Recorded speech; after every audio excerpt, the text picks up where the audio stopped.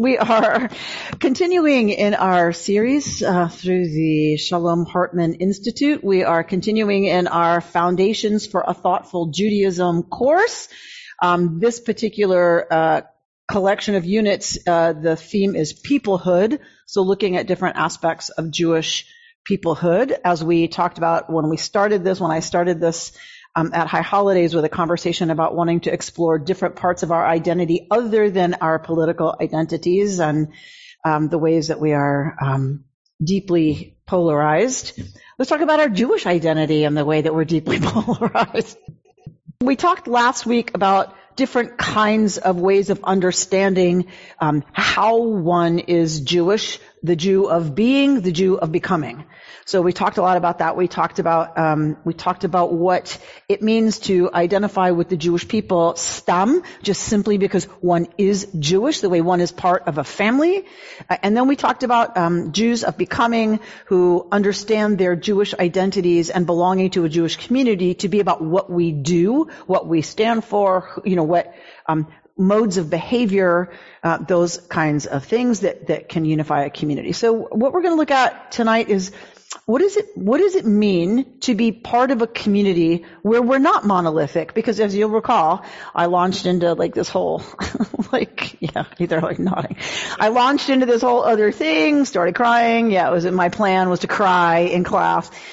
So I launched into this whole other thing, which really then set up a bunch of other conversations in other parts of my synagogue life and world and in my rabbinic world. And so then when we think about what I launched into, I talked about KI really being about being a large tent. That this place is really about welcoming everyone home who wants to read themselves into the liberal Jewish project that we're about. So, and I will stand by every word I said. And it is a deep conviction of mine that this is now the moral and ethical charge for some of us to answer the really critical poison that's going around. It's part of the antidote, I believe, to the poison that is infecting every one of us right now, and not just in this country. What I want to always be honest about is what is the cost of that?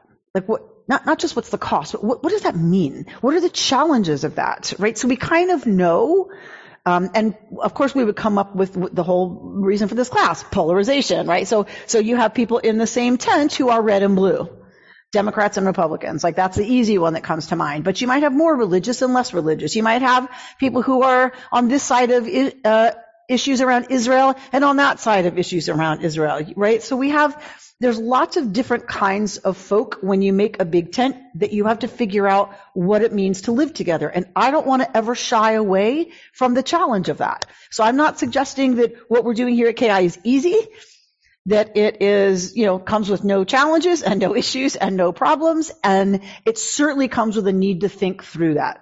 Hartman's approach to any topic we talk about in the Jewish world and in the Jewish community is to look at the sources, to look at our earliest source material first.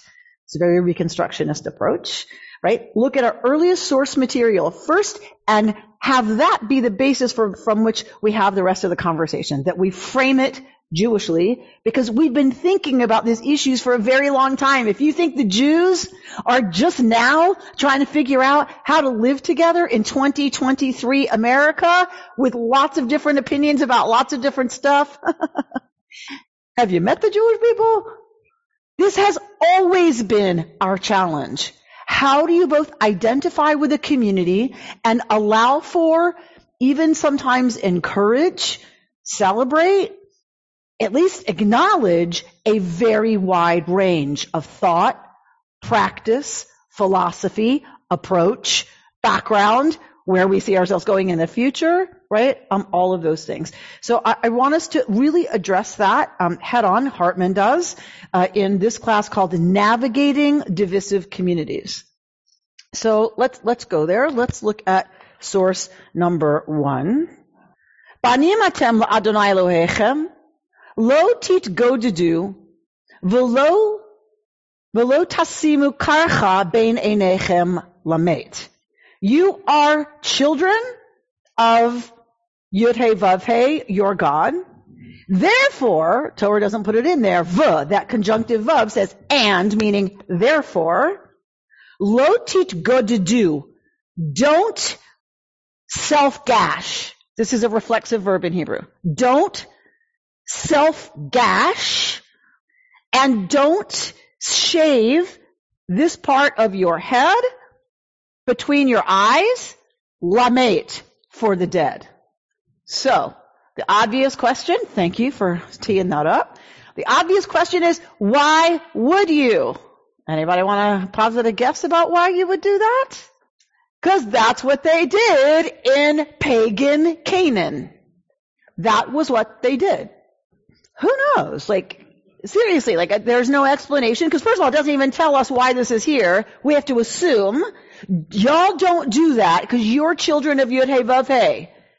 That means it's off limits to you. Well, you don't need to tell people, don't eat donuts with horseradish on it, because people aren't going to do that. The only reason you say don't eat donuts with horseradish on them is because people are clearly doing it. Right? So we know that likely it's here because people were doing it. Who's doing it? Why would Israelites think to do that? Because that's what's being done. Israelites were converted Canaanites. We tend to forget that.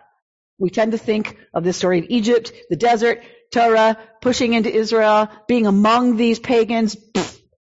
The Israelites were mostly converted pagans.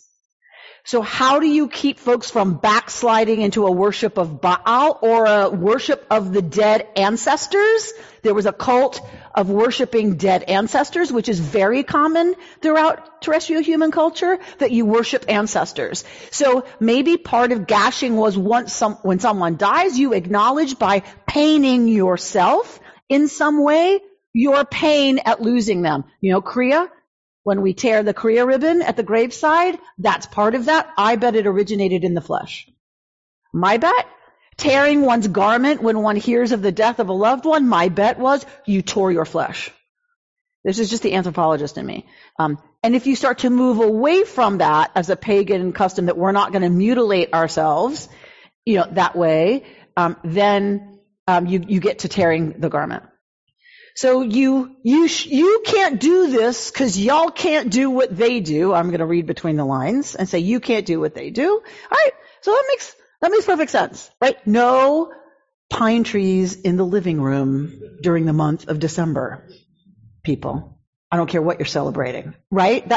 That's kind of what Torah's saying. Just don't do it. We have to assume that meant, what it meant. Okay. But that's not the important point. The important point is what the rabbis do with this, which is fascinating. What do the rabbis do with this?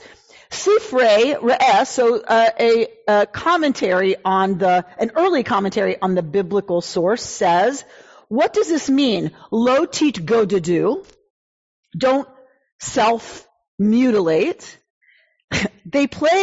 Obviously this was not meaningful to the rabbis. No one around the rabbis or around the Jews living with the rabbis are gashing themselves for the dead.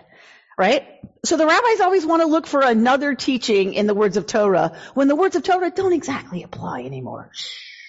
Not that the words of Torah are not eternally applicable. But if they don't apply anymore, you want to find another interpretation. And they are genius at doing that. So what do? They look at this word, titgodedu, hit pa'el, something one does to oneself, titgodedu. Well, if you take away the hit pa'el part of it, take away the reflexive part, and you just look at the root of that word, agudah is in Hebrew the root of titgod. Titgodedu. So y'all shouldn't mutilate yourselves. Don't read mutilate. Instead, read it from the shoresh, faction. An agudah is a faction. Agudot are factions. Lo titgodedu. Don't factionalize. That is what the rabbis say Torah is actually saying. It's brilliant. It's brilliant. So the rabbis aren't worried about them doing pagan rituals from early Canaan, Iron II age period. What are the rabbis clearly worried about? Separating. Factionizing themselves.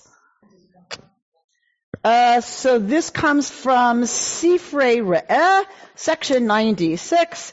Let me check. I know that my notes will tell me. It's a gloss on the book of Deuteronomy, codified in the land of Israel in the 3rd or 4th centuries of the Common Era. So it's early. This is an early commentary. It says this is not medieval.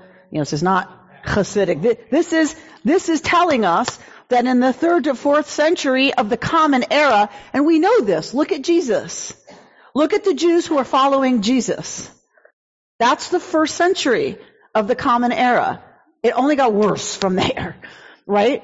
So there was and already before Jesus, there's a split between Pharisees, Sadducees, the rabbis. There are all these factions. You've got the cult in the desert at Masada. What are they called? At Qumran? Oh, come on, help me, y'all. The folks at Qumran.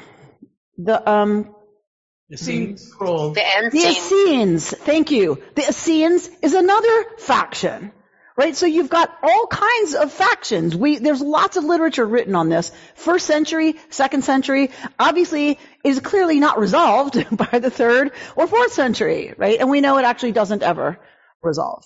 Bert? Didn't the rabbis say that the reason for the destruction of the Second Temple was unjustified hatred? Yes. Jews among Jews? Yes. Is that the same thing? So, similar, yes. That you can be in different factions, which we're going to look at. You can be in different factions and get along. For them, sinat chinam was baseless hatred, meaning if you hate someone for a good reason, that's one thing. Everybody thinks they hate for a good reason. Well, and that's what we learned at Hartman, was everybody thinks they hate for a good reason, right? But baseless hatred, yes, is one of the interpretations for the rabbis of the reason. And why do the rabbis need a reason for the destruction of the Second Temple? Why do they need a reason? Can't they just say, oh, stuff happens? Well, there's always a reason. No. They see God behind everything. They see God behind everything. So what's the problem if the Second Temple's destroyed? Why? Must have been their fault. How could God let that happen? If it's God's house and God's people, and God is the most powerful God of all the gods, because there's only one God, and God's the most powerful and chose us, and that's God's house, how could God let that happen? So the rabbis have to have a reason for the Second Temple to be destroyed. Or else God might not be all-powerful, all-knowing, or all-good. And that's a problem for the rabbis. Thank God it's not a problem for us. Okay. So look where the rabbis go. Lohit, go to do, means don't do agudot. Don't separate yourselves into factions. All right. Along comes the Mishnah Yevamot, codified in around the year 200. So a little bit before what we just read. So one was a commentary on a biblical verse. Now we're going to jump to an actual source. And that source is the Mishnah, codified in 200, so being written in the 1st and 2nd centuries of the Common Era. So let's look at that text. So this text comes from Yibum, from Yevamot. What is Yevamot? What is Yibum dealing with? Yibum is dealing with a man dies and doesn't have a male child to carry his name on. Do you remember in the Bible what happens then? What happens? No, sorry. Yeah, a man dies and doesn't have a son to carry on his name. What happens? His wife marries his brother? The guy who dies, his brother, marries the widow. The widow, right. Right. To provide a son for the dead guy to carry on his name. Yeah? Rebecca, right? Am I right? Okay. So the living brother marries the widow so that the widow can have a child that has her dead husband's name. Property went through the men. So this was a way to protect, right, some people inheriting from the dead brother. Okay. That's not what we're interested in. But that's the background for the laws of the Mishnah in this Masechet, in this Sidra of Mishnah. The topic of these laws is this business of Yibum. All right, so that's the context. You kind of have to know the context or some of this sounds really crazy. Once you know the context, some of this sounds a little crazy. It's okay. Yeah. I see you back there, Sari Ross. All right, so though these forbid and these permit and these disqualify and these make eligible, we're talking about people, Beit Shammai did not refrain from marrying women from the families of Beit Hillel, nor did Beit Hillel refrain from marrying women from the families of Beit Shammai. With regard to purity and impurity, which these declare pure and the others declare impure, neither of them refrained from using the utensils of the other for the preparation of food that was ritually clean. Are we clear? Good. Okay, you're right, all clear now. All right. So this is talking about the laws of Yibum, the laws of Levitical marriage, right? About blah, blah, blah. So it's talking about joining people together, joining families, together. So something that might come up is, well, what if the living brother has a lot of different understandings about kashrut than the widow? Like the widow and her husband might have agreed. Some say that's pure, we say it's impure. You can eat that, we don't eat that. That's treif, no, it's kosher. Right? Well, what if that's the problem between, one can imagine that's kind of the context of the conversation, is if the living brother has a really different understanding of some of that stuff from the dead brother, can they marry? So this is brought forward talking about that to say, well, if you want to know about that, let's look at the fact that there's no bigger division than between Hillel and Shammai. Between Beit Hillel, the philosophy of Beit Hillel, and Beit Shammai. Hillel was a little more, it's thought of as a little more lenient. Shammai was very machmir. The house of Shammai was very machmir. These are the folks that argue in the earliest arguments we have remembered by the Talmud and the Mishnah, are Beit Hillel and Beit Shammai. You might know it from Beit Shammai says, we talk about an 8-day festival, they got less oil every night, so you light 8 candles and then you go down to 1. That's in the Talmud. Beit Hillel says, that would kill the spirit of the Jewish people. You can't do that to the Jews. It doesn't matter that might have been reality. You light one, and then the miracle just grew and grew and grew, and now you have 8. You have a torch. They argued all the time on everything.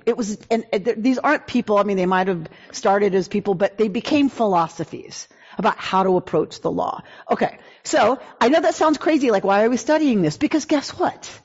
Not a lot has changed. Do we call ourselves kosher? They're really talking about how do you deal with marriage when you might have really serious disagreements. All right. So this hasn't changed. Would you call this place kosher? Is the synagogue kosher? If people want to come eat here, is it kosher? Depends on for who. Depends what, Linda? Depends on what? Group you follow. Depends on whether you're from Beit Hillel or Beit Shammai. Depends on what are your standards. Do we have to have a hechsher on everything that comes into this building? If that's your standard, this building is not kosher. Does it have to have a K? Is that enough? Does it have to have an OU? What if it has none of that? Is this place kosher? There's a lot of people who won't eat here. Because we don't require hashgacha. We don't require a stamp from a rabbinic authority. We go by ingredient kosher. By definition, lots of Jews won't eat here. Okay, we are living with this today. Okay? These say it's kosher, these say it's not. What do you do? Hillel and Shammai reminds me of Republicans and Democrats today. It's kind of the same kind of issue where they're constantly disagreeing. And the question is, can a Republican marry a Democrat? So, I want us to go there, but I want us to stay right now in what does it mean for the Jewish family? Because I'm not marrying a Republican, I can tell you that right now. Now, I'm clear that's my boundary, right? That's a boundary for me. It's harder when we're talking about KI and we're talking about who do I want to feel comfortable here eating food. That's a different set of boundaries, right? That's a different set of understanding. So it's not that this doesn't apply to that, Bert. It totally does, and we're totally going to wind up there. But for right now, how has Jewish reality of having to live together, how have we addressed this? What does it look like? All right. So Beit Hillel and Beit Shammai, right, they disagree, but what is this source telling us? Why is this source brought forward? Because what does it say? It did not prevent them from marrying each other. Well, okay, what does that mean? So let's say new brother or some family member, because now we're past the brothers and Leviticus, we're in Hillel and Shammai. So folks who follow Shammai's strict kashrut orders marry someone who follows Hillel's much more lenient ingredient kosher, no meat and milk together, no pork, no shellfish, but beyond that, Okay, so they get married. What do you do in the kitchen? It says they married. What do you do in the kitchen? Get Chinese food. Very nice. Definitely not kosher. Unless it's from a kosher Chinese restaurant. Nice, Bill. Okay, so that's kind of what we've always had to ask. If Beit Hillel and Beit Shammai are going to intermarry, how do you figure out what you're going to do? How are you going to live together, essentially? All right. So let's look forward in these to go to. Oh wait, did we? Yeah. Huh? It does not. It's just a try. No, it just says they did. It just says they did intermarry. Yeah, okay. Yeah. So that's all we know. So now, of course, the tradition goes on to ask, how did that work? Right? All right. Huh? What are we saying? No. These say they're clean. Those say they're not. These say they're permitted. Those say they're not. It did not prevent them from marrying each other, which, if you think about it, makes no sense. If these vessels are clean and that one says no, they're not, can you use them in the kitchen? Who's going to decide that? And it doesn't say who's from which house, right? The men and women intermarried back and forth. So it's not like, oh, well, the men are in charge or the women are in charge. Right? It doesn't, we don't know. What it's saying is it did not prevent them from intermarrying. Okay. Source 4. Let's look at that. So this is from the Talmud. And so now they're going to argue over what exactly, when are we charged with unnecessary factionalism? When does thou shalt not factionalize, which they accept, by the way, I love this. The rabbis of the Talmud accept that interpretation of that verse. When they say, when does do not gash yourself apply, they're not talking about gashing themselves. They're talking about factionalizing. They've already accepted, the rabbinic interpretation that that's what that means. I love that. You just have to love that. They just take it for granted. Of course it means factionalizing. That's not what Torah says. That's not what Torah is talking about. But okay. So here's the conversation. Abaye argues, one of our authorities argues, when we say the prohibition, you shall not gash yourself applies, meaning factionalizing, when we say it applies, we're referring to a case where two courts are located in one city, and these rule in accordance with the statement of Beit Shammai, and those rule in accordance with the statement of Beit Hillel. Right? This is Abaye's argument. What are we talking about? Factionalizing applies when you have two courts in one city. Some are ruling like Beit Shammai and some are ruling with Beit Hillel. That's a problem. However, regarding two courts located in two different cities, we have no problem. Rava says, The dispute between Beit Shammai and Beit Hillel is considered like a case of two courts in one city, as these two schools of thought were found everywhere, not in any specific place. Meaning every city would have had courts influenced by both Hillel and Shammai, and you had to kind of pick, what your philosophy was. So that's silly to suggest in two different cities it's fine. There is no such city that doesn't have a court, says says Rava. You don't have a city where you don't have courts influenced by Hillel and those influenced by Shammai. That's not a thing. Rather, says Rava, when we say that the prohibition you shall not cut yourselves, meaning you shall not factionalize, applies, we are referring to a case where there's a court in one city, a section of which rules in accordance with the statement of Beit Shammai, and another section of it rules in accordance with the statements of Beit Hillel. However, regarding two courts located in one city, no problem. What's the argument? This is code. So the people reading and studying this understood the code. That's right. Wink, wink, like they understood the code. So the concern seems to be that, so Abaye thinks two courts that rule differently in one town, our first arguer, Abaye, two courts that rule differently in LA on the same issue, that's problematic. That's going to cause factionalization and a split in the community. Rava, on the other hand, argues that within a given town, as long as the court has its own system and stays true to its own system, it's fine. It's if you have the JEC downstairs saying, we believe in Jesus, and the ECC saying, we do not accept Jesus as our Savior. Now you have a real problem, says Rava, that in the same place, in the same court, you have rulings different ways. That's factionalizing. That's going to split the community. That's a problem. Okay. Yes, Matt. Still looks to me like he's saying two opposite things. Who?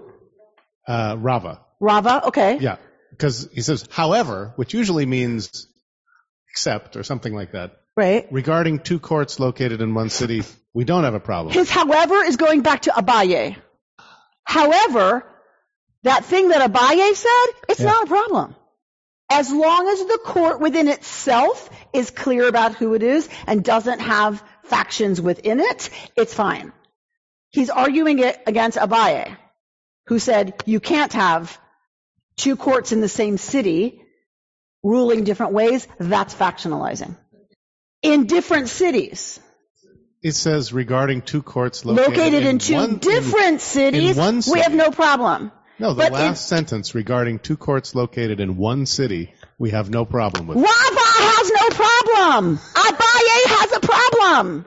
So he's saying, however, Mr. Rav Abaye, it's not a problem what you thought was a problem. That's not a problem. So that's how they do this in code, to argue. First they state their case about what they believe, and then they say, however, what that guy Abaye said, it's not a problem. Abaye said it is. No, it isn't. That's their concluding statement. They don't start with Abaye was wrong. They start with here's our position, and meantime, Abaye, you're wrong. Abaye and Rava, what are they really arguing about? They're arguing, says my curriculum anyway, they're arguing about norms, right? How do you decide what the norms are so that you don't have factionalization? And for Abaye, a community needs one set of norms because you can't have two courts in the same community ruling two different ways. The norms have to be established within the community, right? And courts establish the norms, remember, because the norms are about what's pure, what's not, what's kosher, what's not, what's halacha, what's not, what's acceptable, what's not. Halachically, that's what they cared about, right? So that's why it's in the court, because it's halacha. They're arguing about Jewish law. So that's what Abaye is arguing. Rava says the norms can differ with each other as long as they're contained in their own place. So we might say the city, Abaye is arguing the norms for Los Angeles have to be the same. Whereas Rava might argue, the Palisades is technically Los Angeles, but really, let the Palisades do what the Palisades wants to do. And the Highlands, forget about it. Right? That's the argument here. Two courts in the same city ruling differently. Abaye says you can't have that. The community has to have an agreed upon set of norms. Whereas Rav says what's normative for the Highlands might be different from Brentwood. Yes. Right. So a little bit. Are they just talking about religious law? Here, yes. That's all they have authority over. Let's not forget that. The only thing these people have any authority over is Jewish law. They have zero authority in anything else. Who has authority? No. Who has authority? The local authorities, the non-Jewish. The non-Jewish people have authority over the Jews in everything except Jewish law. So the only thing they can argue any of this stuff about is about Jewish practice and Jewish law. That's why they're obsessed with it. They have zero power anywhere else. They're not citizens. They can't vote. They have no representation. They have nothing. Nada. They don't matter, right? They're not citizens. So the only thing they can argue about is Jewish law and where their authority is and isn't within the Jewish world of practice. Okay. So let's think about how does any of this apply here? Should Los Angeles have one set of norms? Now we bump right up against a little town called Santa Monica. And I wasn't here all that long before I started hearing jokes about the republic, the free republic of Santa Monica or something, and I didn't get it. I was like, are we not free? Like, I don't understand. And is Los Angeles not free? Right? So it's a joke about Santa Monica being like it's fiefdom, right? And they have their norms and standards, and it is very different from Los Angeles. And we are right next to each other. So we think of it, like you said, as geography. Like, so should LA have this, should this region, like how do we feel about norms and standards and who imposes them? Are we happy with the way it's divided by the county? Do we care? No? No interest. Even from the attorneys. Huh? All depends on if your ox is being gored. All right, how about your taxes? Same idea. They have their own water, which is why they get to be independent. How do we feel about that? Right. So this is what they're getting at, is how do we decide, okay, how about let's take the liberal Jewish world. Should we have some kind of agreements about something? About where we stand on some things? Do we not care at all if another synagogue is completely, different from where we are on certain issues? So you could argue, Gail, that we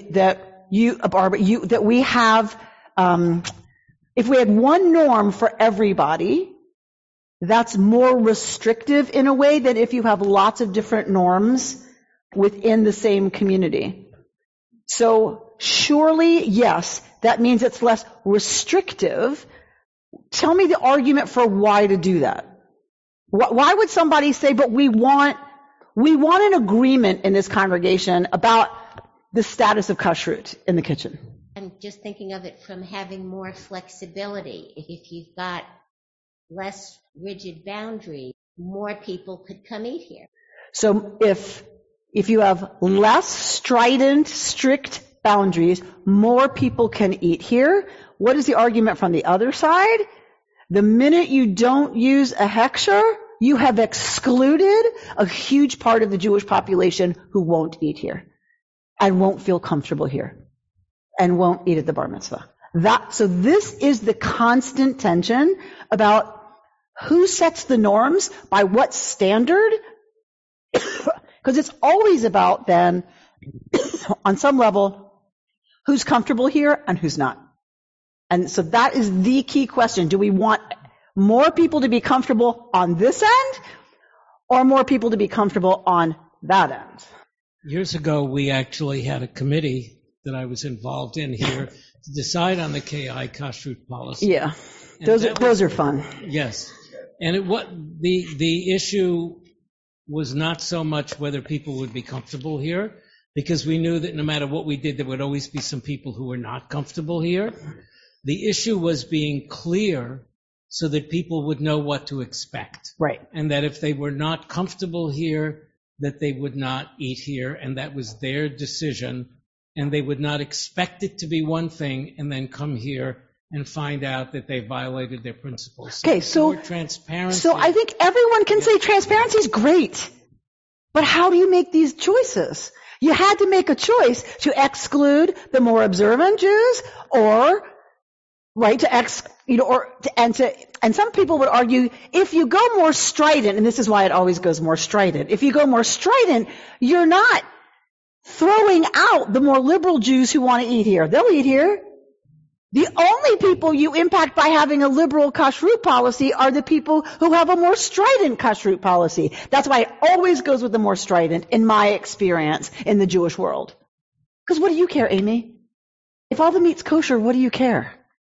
But people who care won't eat here if the meat's not kosher, right? So what gets pushed often is the only folks who are going to be left out are the folks who are more observant. So let's move the line towards more observant all the time, because that's more inclusive by definition, right? So you can imagine how that makes some of us feel, where it's just yeah, but how much money is being spent on that meat? Number two, let's talk about the kosher meat industry, shall we? Let's talk about the condition of the lives of those animals. Let's talk about how they actually treat and kill those animals. Really? Have you been to a kosher slaughterhouse? Right? So, but those issues, right, tend to be ignored when you're talking about who's in, who's left, who's feeling like they're in and who's out, with some of these issues of observance. So you might say, are there times that you yourself would switch and want a more normative? Let's say my mind goes to sexual harassment. You don't have to think it's sexual harassment. I want a code that is so broad and so clear and so inclusive of lots of kinds of behavior that people might say, I don't consider that sexual harassment. Why can I be brought to court on something that I didn't mean in any way to be harassing? Why? That is not my understanding of my behavior or of the behavior of the buddies I hang out with and the women I hang out with. That's not our understanding, right? So are there times we'd switch and say, I want a more normative, wide approach to everyone getting it and doing it the same way? Because I'm with you about a big tent. The more strident we are about the norms, the less freedom there is and the less people we include and the less points of view we include. There are sometimes I'm and that works just fine for me. So part of this curriculum is about having us be really honest about, it's not that we in general stand against blah, blah, blah. It's in this circumstance. There are other circumstances in which we would change that and say, I want a broad umbrella of norms, and we agree on the criteria of that. And if it meets that definition, boom. Yeah? I think of COVID. I was so upset with people who wouldn't mask and who had a problem with masking back before we had vaccines. I'm are you kidding me? Can't we at least agree that for right now, we're all going to do this because we need to protect the public? Just because you don't like it, too bad. Then don't go out of your house. But that's an unusual response from me, right? But certainly in those circumstances, I was very much for norms that were very strict, and there should be very clear, consequences for people who are not ready to follow them, which is not how I usually think of myself. So those kinds of times can be challenging. Those circumstances can be challenging for us. And when we come into a community like this, we bring all of that to the table and have to kind of figure out, okay, where am I on which set of issues that we're talking about? Stephen. Okay, but isn't there a fear in the big tent of watering down too much to accommodate more people? Yes. I mean, isn't that what people are most terrified when you say we're going to open it up to everyone? Most terrified of? I don't know. No, I think some are most terrified about bumping into somebody from the other side of the aisle. They're most terrified about having to sit next to somebody who has a different set of relationships to the issues going on in Israel, in this government. I'm not sure it's that we don't stand. They would say, okay, but you're not standing for my thing. And the other one says, you're not standing for my thing. Is that really the biggest fear? I don't know. I think the fear is having to be in community with people that you seriously disagree with on some serious issues. Not just issues, but Beit Hillel and Beit Shammai had serious disagreements about their philosophy, about how to make norms and standards. What if we really disagree on that? How am I supposed to sit at the Shabbos table with you? What if I get sat next to you? Ugh. So you're saying big tent, but you're saying big tent with rules, or big tent with guidance to accommodate multiple opinions. We all set norms of some kind. So what these texts are bringing up is that we've always had that conversation. We've always, in our earliest literature, had conversations about who decides and how when you disagree. When you have, and this was a big tent. There wasn't a choice.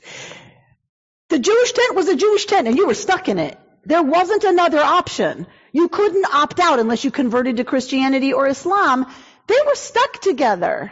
Now, How did you impose some kind of boundary? We don't marry those people. That's the choice. That's the only way you can say we're going to stay separate. That's the line, is to say, you know what? We don't marry people who don't have a hechsher on the things they put in their kitchen.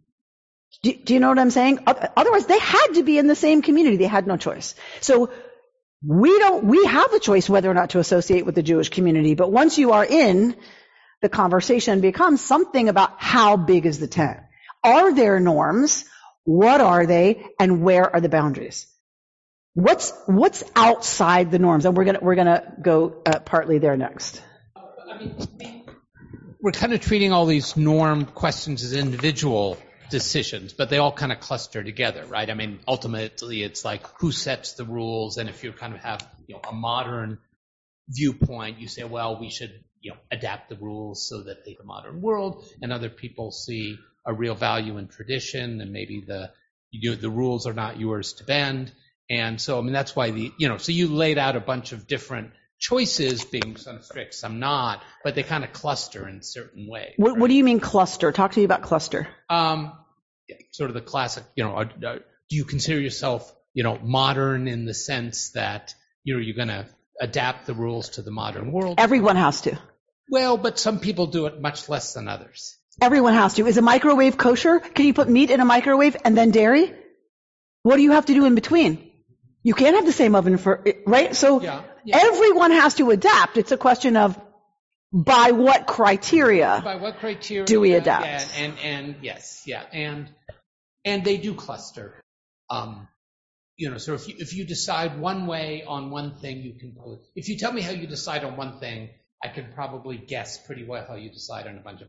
Okay, that's another conversation that would be interesting to have, like where you see those, like where we would make those assumptions and where we wouldn't, right? Okay, let's look at anything else on that. If at home, if you want to ask a question, please use the raise the hand function, because it takes you up to the top left corner of mine and Rebecca's screens, so we will see you and know to call on you. I just want to mention the assumption here is that counter to some American practice, it's not the individual's decision. Correct. That the community, that there are standards, and that, quote, freedom to do things doesn't trump the community standards of what's right and wrong. Pardon your pun, but you're... I didn't mean it as a pun. I understand. You're right. So individuality was not a huge concern in the traditional texts we're looking at, because that was not an understanding or a philosophy about how one lived, nor did one have the capability to make individual decisions. You didn't live by yourself. You lived with a whole bunch of other people, right? This isn't about rights, it's about responsibility. It's about both. We have the right to not marry your people. We as a family unit, we as a clan have the right to not marry your Kleinman contaminated, impure clan, right? But that's usually, it's not an individual decision, because the families make the decisions about who's getting married to whom. Okay. All right. Source number 5. Another one of our Amoraim, Rabbi Abba said that Shmuel said, by the way, we always teach in the name of our teachers. According to Jewish tradition, if you don't teach in the name of the person who taught it to you, you're stealing. You always credit your teacher who taught you this with whatever it is you're about to say, which is why you always hear me say, so with Rabbi Lauren Birkin in our workshop last week, people think, why do I need to know that? Because that is how we are raised and taught, that you always credit your teacher or you are stealing. Rav Ava said that Shmuel said, his teacher, Shmuel, for 3 years Beit Shammai and Beit Hillel disagreed. One argument. There was one argument for 3 years over one issue. We're not told what it is because they don't want us to go down that road again. But one topic they argued about for 3 years. These said the halacha about this issue is in accordance with our opinion. And these said the halacha is in accordance to our opinion. Like every argument. Ultimately, what happens? A bat kol. Literally the daughter of a voice. Meaning a divine voice, it's feminine, comes down and proclaims, Elu ve'elu divrei Elohim chayim. These and these are the words of the living God. However, The halacha is in accordance with the opinion of Hillel. The Gemara, so the commentary on the Talmud, on the Mishnah, asks, if both these and these are the words of the living God, why was Beit Hillel privileged to have the halacha established in accordance with their opinion? If you're saying both of these opinions that are absolutely contradictory are both the words of the living God, meaning correct interpretations of Torah and Torah law given by God at Sinai, they're both correctly interpreting, how come Hillel wins the day? Hillel, and so since both, the reason is that they were agreeable and forbearing. The folks of Hillel, guess who wrote this stuff? They were agreeable and forbearing, showing restraint when affronted, and when they taught the halacha, they would teach both their own statements and the statements of Beit Shammai, which you have to do, right, according to Jewish tradition. Moreover, when they formulated their teachings and cited a dispute, they prioritized the statements of Beit Shammai to their own statements in deference to Beit Shammai. Imagine you're having an argument about whether or not, which is happening right now, whether or not abortion medication should be taken off the table. It's been accessible for 20 years. Should it be taken off the table? Imagine if you said, okay, there's a machloket, there's an argument about whether or not that should be the law. Right? There's a real legitimate disagreement here. Whose opinion would you state first? I don't know about y'all. I'd say, they're wrong, and here's why. Right? Here's why it should remain legal. Blah, blah, blah, blah, blah, blah, blah, blah, blah, blah, blah. The Talmud says the reason both were completely legitimate, and I don't believe that in the case I just gave you, but let's say there was something where the tablecloths can be, black or navy blue, and it's completely legit either way. Why would Beit Hillel win, who said navy blue? Because they said, the school of Shammai teaches that black is a really important color, and the night sky is representative of mystery, and we want that, blah, blah, blah. And they would go on and explicate why the house of Shammai argued what they did. We, as the house of Hillel, we disagree. We think navy blue is the color of the deeps of the sea, blah, blah, blah. Right? So imagine, first of all, I don't think that ever happened. Obviously, that didn't happen. What this is, though, I think, is a teaching by the rabbis of how it should be. You can disagree. That's fine.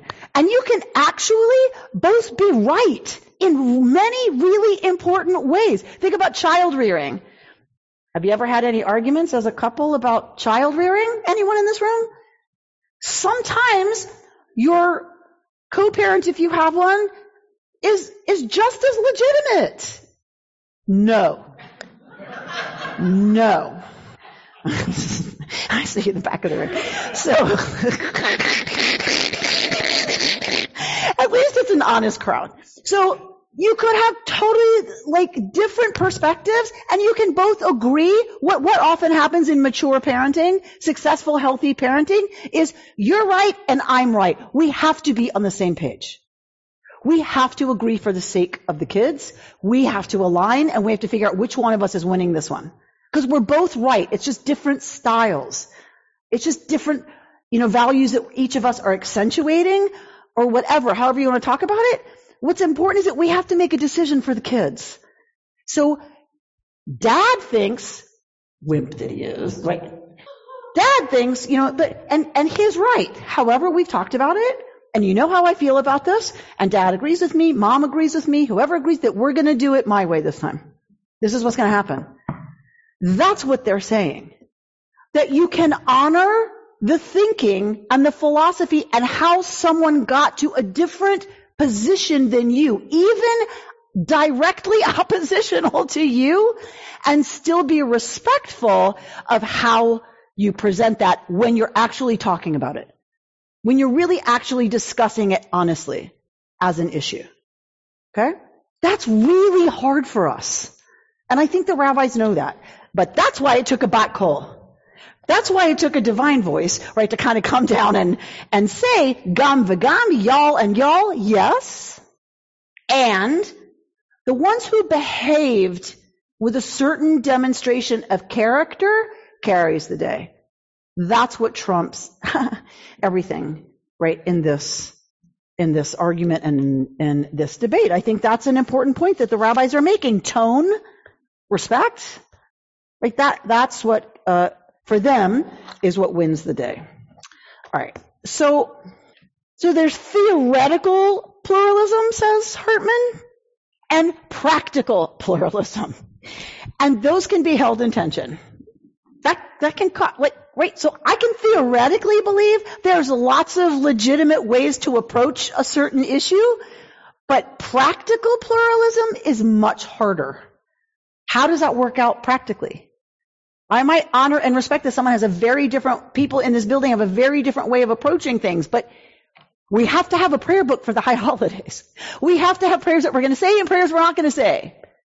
Right? Like there comes a point where practical pluralism is really hard. Where do you draw the lines around that? If theoretically you're fine with what the other folks suggest, right? In Duluth, it's like we want the organ and we want the best voices. We don't care if they're Jewish voices. All of our soloists are not Jews. And I'm like, wait, what? Okay, so a big organ on Friday night, non-Jewish soloists who don't know anything about what the liturgy means, but they sing it really nicely, okay? And in robes and very formal and whatever. And then the Saturday morning folks say, we don't use an organ, God forbid, on Shabbos. And you better believe the only people singing the liturgy better be Jews. So they lived together under one roof because they were one Jewish community. They had no choice. All the other synagogues closed.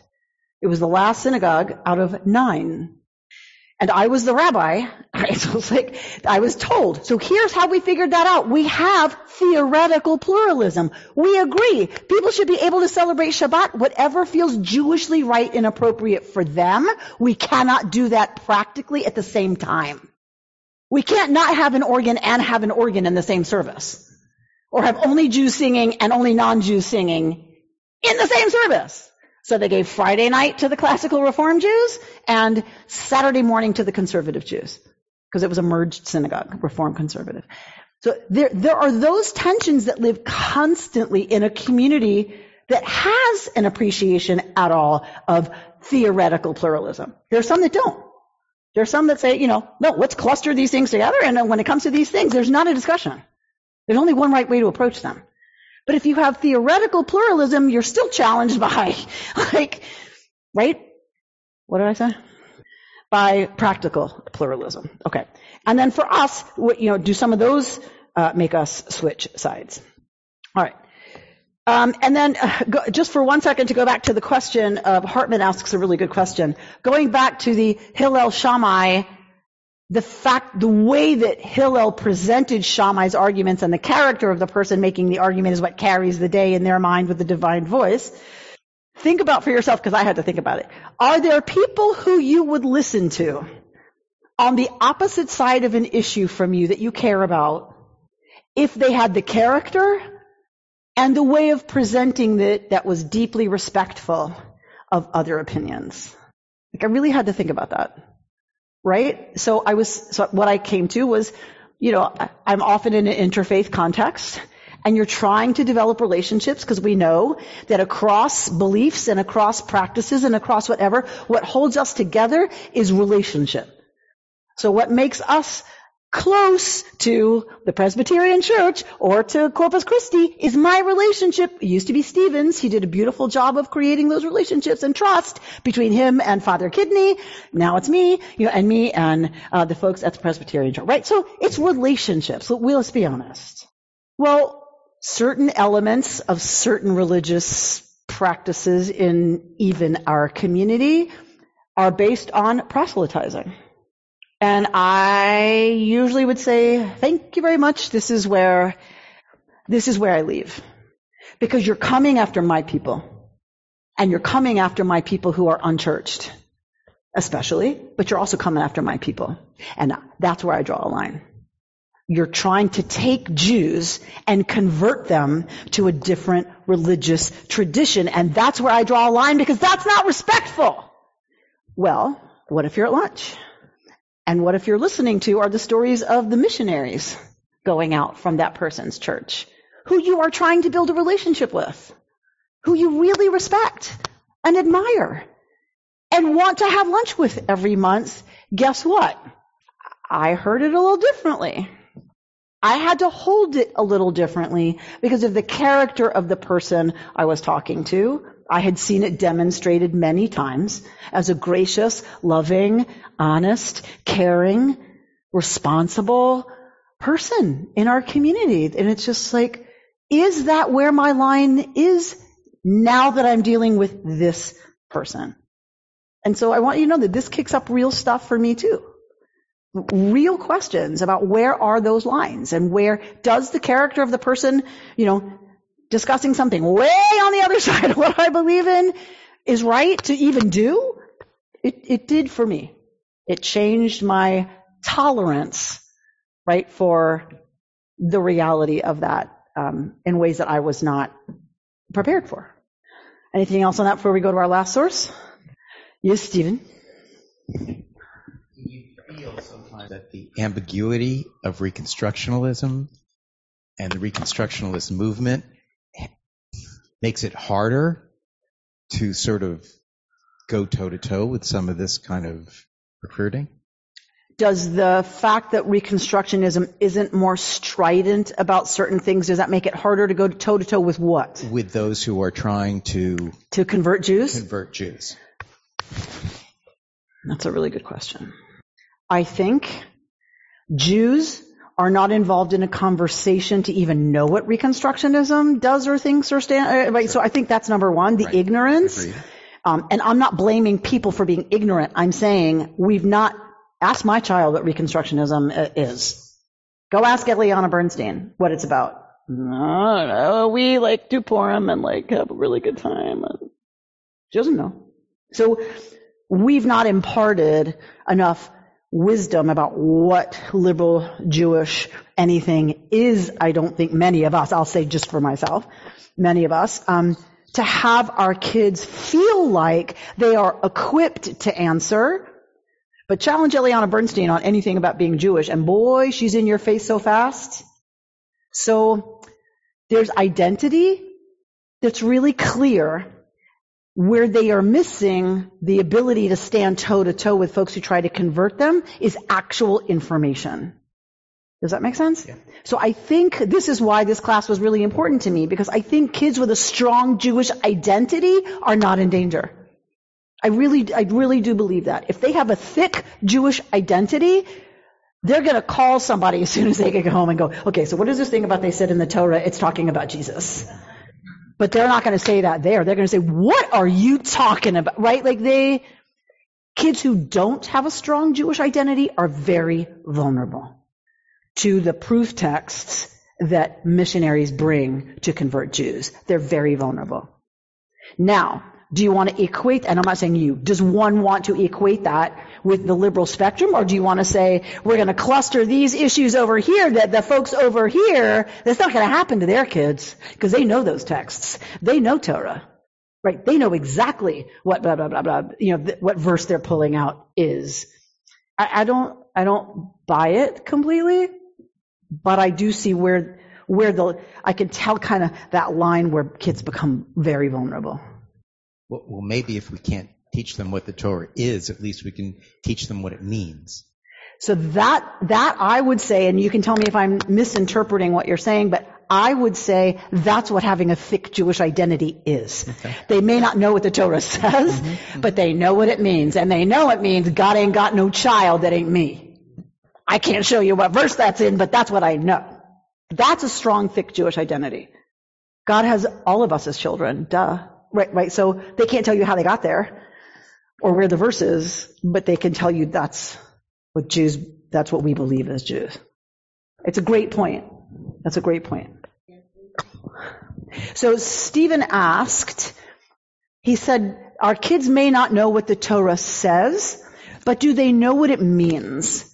And I said, I think that's the same thing that I was saying. Do our kids have a thick Jewish identity or a thin Jewish identity? Kids with a thin Jewish identity are vulnerable, in my humble opinion. Kids with a thick Jewish identity, I feel, are much less vulnerable, even though they don't know what the Torah says, to argue with these people. They know something about what it means as lived out in our Jewish lives. Right? That they have a thick Jewish identity, which is something about meaning. They can't tell you anything necessarily about what the Torah says. And I was just saying that's my interpretation, but I needed to check out with Stephen. Does that check out with you? Okay, does that align? Okay. Yeah, no, thank you for asking. If any, please, it's always better for me to clarify. Like, I would much rather people go home with, okay, that got in a different way. Don't you hate it when you went to math class? I sucked at math until I got it. Then I was amazing. But it took me forever to get it. And I would raise my hand and ask, like, I don't understand how x equals 4. And the teacher would just go through the whole example again, doing exactly what they'd done 6 times before. It's like, how does that help me understand it any better? So it's not until someone says, help clarify that we can, get into a way of talking about it that does make sense. Okay. So finally, we're going to go to Doniel Hartman himself, president of Shalom Hartman Jerusalem. Yehuda Kurtzer is the president of Shalom Hartman America, North America. All right. So this is from, some of y'all have heard this. You heard this when I first got back from Hartman because it blew my mind. But some of y'all haven't. So Doniel Hartman, Pluralism, Tolerance, and Deviance, in a book he wrote published in 2007, The Boundaries of Judaism. And trying to find the balance between the search for commonality and the reality of difference, social structures use 3 primary categories to assess, classify, and ascertain which difference is allowed and which is not. These 3 categories are pluralism, tolerance, and deviance. Pluralism is that category which assigns equal value to certain differing positions. Black tablecloth or navy blue tablecloth. At the foundation of pluralism lies, as Isaiah Berlin states, the recognition that human goals are many, not all of them commensurable, and in perpetual rivalry with each other. Those in a pluralistic community are cognizant of the difference among members, but are able to perceive equal value in a multiplicity of positions. While pluralism does not necessitate the acceptance of all positions, it is not to be equated with relativism. It does recognize the possibility of equally valuable, though differing goals and values, which cannot be graded on a scale so that it is a matter of inspection to determine the highest. Meaning you really believe someone else's position is just as valuable as yours. Just different from yours. You come to different conclusions, but they're equally valuable. Okay? I had 2 friends with the same kind of cancer. Both were given exact same diagnosis. One said, I want surgery now. The other said, heck no, you are not invading my body if there's another option. Can I change my diet? Can I change this? Can I take supplements? Can I check with you more frequently? What can be done? Right? Both are perfectly healthy today. Who is right? They are equally valuable, those different approaches. That's pluralism. Each one of those responses are equally valid. Okay? It's for the person to decide. They come to different conclusions, radically different conclusions, either mutually exclusive conclusions even, but we really believe they're equally valuable. As distinct from pluralism, tolerance is reserved for difference which one believes to be wrong. Right? Tolerance means, I think you're wrong, but I'm okay with you being wrong. Right? I feel this way a lot. I'm going to be honest. I'm very tolerant. As 20th century English moral philosopher Bernard Williams argues, toleration, we may say, is required only for that which is in principle intolerable. Like, in principle, that's wrong. I don't want it to exist. But because you hold that opinion, Matt Ross, okay. Like, you're wrong, but I love you. So it's okay. Going back to what you were saying a minute ago, you talked about things being equally valuable, but at one point you used the word equally valid. And I want to know Do you think that there's a difference between those two concepts? I think if it's based on opinion, not necessarily. If it's based on, okay, scientifically, if you actually do more research and blah, blah, blah, blah, blah, you'll find that that finding is not valid. Do you know what I mean? Like I think valid is about what's concretely able to, or maybe it's not. I don't know. I don't know if I find those terms different. I'm not sure I'm understanding what you mean by the word valuable. That real pluralism means, wow, so Phil came to the conclusion that striped shirts are something one would want to wear. Okay. I can understand that he might look in the mirror and see a striped shirt as something really nice to wear. I never in a million years. But that's just me. It doesn't look good on me. His is equally valuable a style choice. Truly equally valuable. I have no judgment about you wearing, not judgment, I don't want to use laden words. It really is a perfectly legitimate style choice. It's not mine. That's real pluralism, right? Tolerance is stripes are heinous and should really never be worn. But I love Phil. And if he feels good in that shirt, he's wrong, but he can wear it. That's his right. I'm not going to tell him what to do.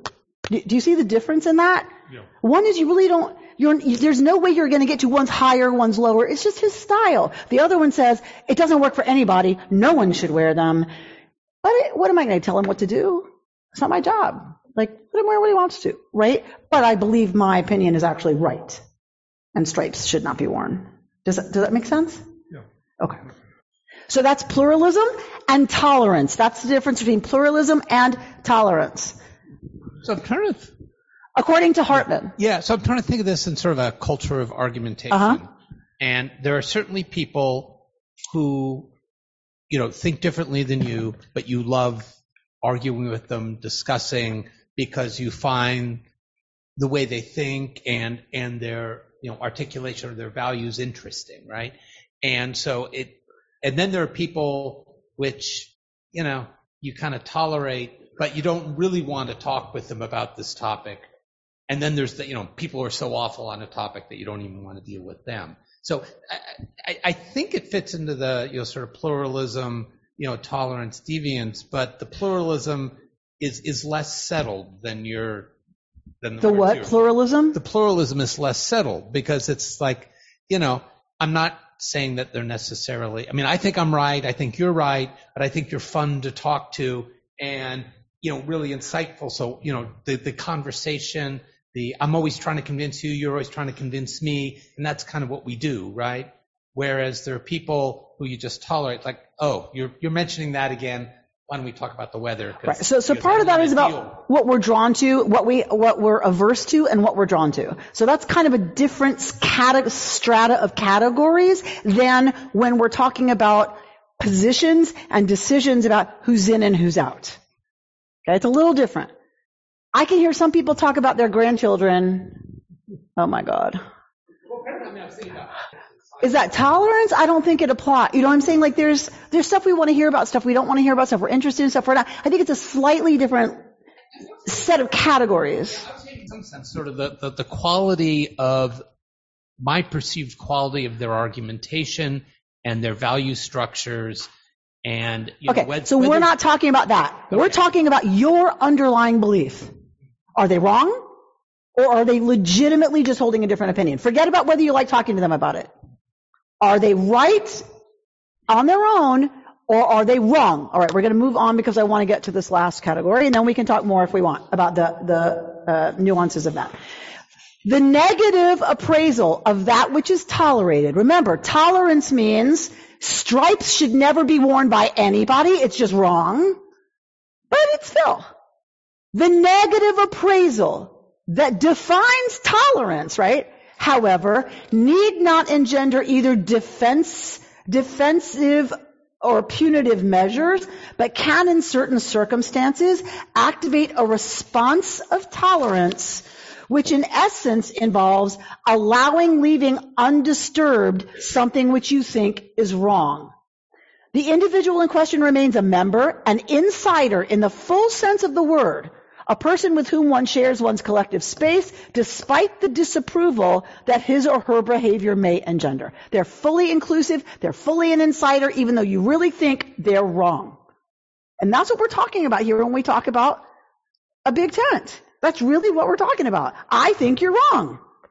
You're still a full member of my community. I consider you fully an insider at KI. You are legitimately a member just like any other one of us. And I think you're wrong. Okay? That's tolerance. Once it is recognized that difference is not a passing episode, but rather an inherent facet of all social structures, it is precisely tolerance which serves as the foundation for these structures' survival and viability, argues Hartman. What is important about tolerance as distinct from pluralism is that it allows fellow members to live together despite not merely differing from each other, but also actively, I would add, disagreeing. Right? Just as pluralism has its limits, so too does tolerance. Independent of the question of truth and the significance of debate and disagreement for human development, from a sociological perspective, boundaries must be erected, quote, for each regime of toleration must be singular and unified to some degree, capable of engaging the loyalty of all of its members. So, I can totally disagree with you, but if you're going to come in here and say, Hitler was just as right as anybody else, that right now we're talking about something else. For me to remain loyal to you as a member with whom I disagree, there has to be some unity, right, to some degree, or we can't coexist and have loyalty to one another as members. There is no viability for social life without some notion of boundaries and limits on the difference which it can accommodate, right? You can't be here and say, I'm a Jew for Jesus. Right? There has to be some, right, boundaries. Without these boundaries, it becomes impossible to locate the common core by virtue of which fellow members affiliate with one another and form a social entity.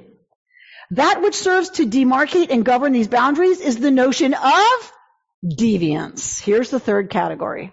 Deviance. As distinct from difference, which is assessed as tolerable and as such left alone, striped shirts, deviance is that conduct which is generally thought to require the attention of social control agencies, that is, conduct about which something must be done. 5 miles over the speed limit is, guess what? The police have decided is what? Tolerable. 30 miles over the speed limit? That's deviance. So some amount of stepping over the line, every community has it. Everybody kind of agrees there's got to be lines, whatever. You can step over them. We can disagree, blah, blah, blah. But there comes a a category which is deviance. Something about which something must be done. The dividing line between deviance and tolerance and the relationship between them is, however, far from stable or clear. This is where I feel we have the greatest challenge today. This is our greatest challenge. What is tolerance and what is deviance? And where is that line? And we're going to have another line that's even more important, I think, one more that shades the difference between two kinds of deviance. Further complicating matters is the fact that there is a line of tolerance that often passes through deviance itself, distinguishing between two types of deviance, and here it is, that which is tolerated and that which is not. Now the notion of a tolerable deviance seems like an oxymoron. If we said deviance means it's outside what's tolerable, what are you talking about tolerable deviance? Deviance is by definition that which is not tolerated. In what sense then can we speak of deviance which is? While many forms of deviance generate upon detection, they generate an immediate response, there are in reality many others that communities decide to leave alone. As anyone who has ever crossed the street at a red light in plain view of a police officer can attest, neither all rules nor all violators are treated equally. While functionally tolerated, these unenforced laws and boundaries serve at least to define what is understood by the community to be correct behavior and representative of its values and norms. One of the more interesting and prevalent examples of tolerable deviance is adultery. While universally condemned in almost every moral system, it nevertheless remains generally unsanctioned, both legally and socially. Think about that for a second. Everyone agrees adultery is deviance. It's not acceptable. It's not okay. However, in general, it's a tolerated deviance. It's tolerable deviance. Not maybe to the marriage partner, but in society at large, we all would agree that is a deviance. That's not tolerable. And yet, I mean, in other words, that's where I say tolerance. No, we have no tolerance for that here. But when it happens, well, it happens. As distinct from deviance, which is tolerated, the intolerable deviant is one whose transgression is considered to be so severely contravene communal standards that it has constituted a renouncement of core values and jeopardizes the integrity of shared cultural space. In this case, silence or closing of the collective eye is neither possible nor desirable, and the community responds in a variety of ways. In its most extreme form, doing something involves expulsion, stripping the deviant of their membership status, and severing all personal and collective ties. It is this forsaking and forsaken figure that one can term the true outsider. Adultery, it's deviance. It's, in general, tolerable deviance. You don't expel them from the community. What if they slept with a 7-year-old? Intolerable deviance, right? There's a line past which one says, that is deviant, but it is intolerable deviance. You've now violated core principles of the community in such a way that you have now earned expulsion because of the behavior, right? Tolerable deviance, 5 miles over the speed limit. Intolerable deviance, 50 miles over the speed limit, driving under the influence. Now you're going to jail. Now you have a record, right? Right? Yeah? So what he's getting at is we have these categories, we just don't necessarily talk about them. But we have them as a community. And then we struggle with the line sometimes between tolerant and deviant. That's a big line. But I think a really big one too is tolerable deviance and intolerable deviance. And I'll tell you where it shows up most is Israel. Tolerable deviance and intolerable deviance, I think one of the most painful places we are trying to decide what's what is around Israel. In our movement, to go to what you said, they are the big thing about tolerable deviance and intolerable deviance is what about rabbis who do not consider themselves Zionists and are ready to say that out loud? That has been intolerable deviance till now.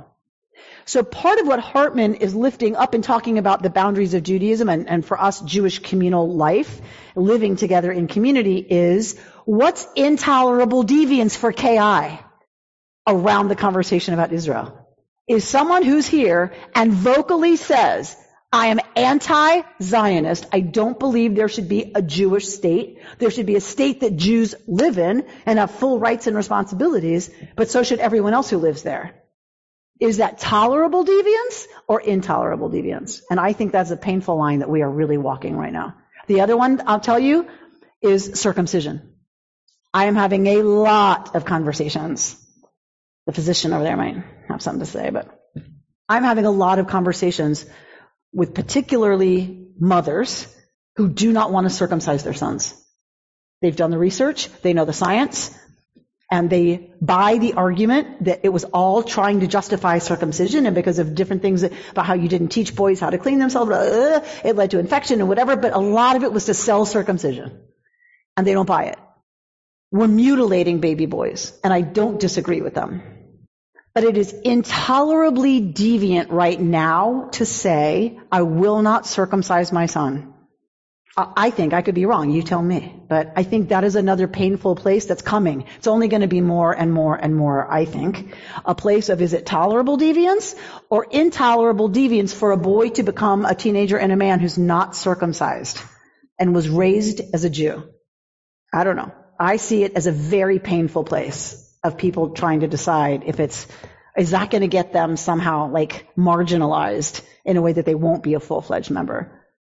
Because they stand against, right, stridently against something that is considered what you have to do to be in the circle. All right, George, you've been wanting to say something.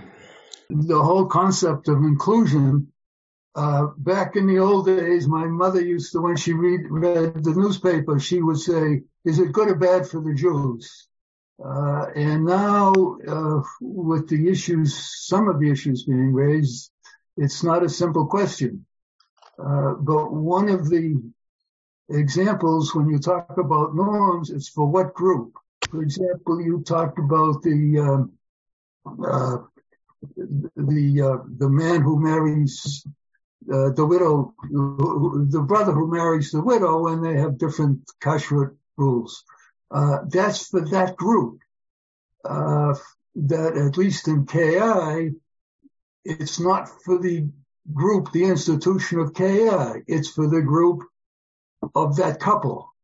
That KI accepts that without a problem.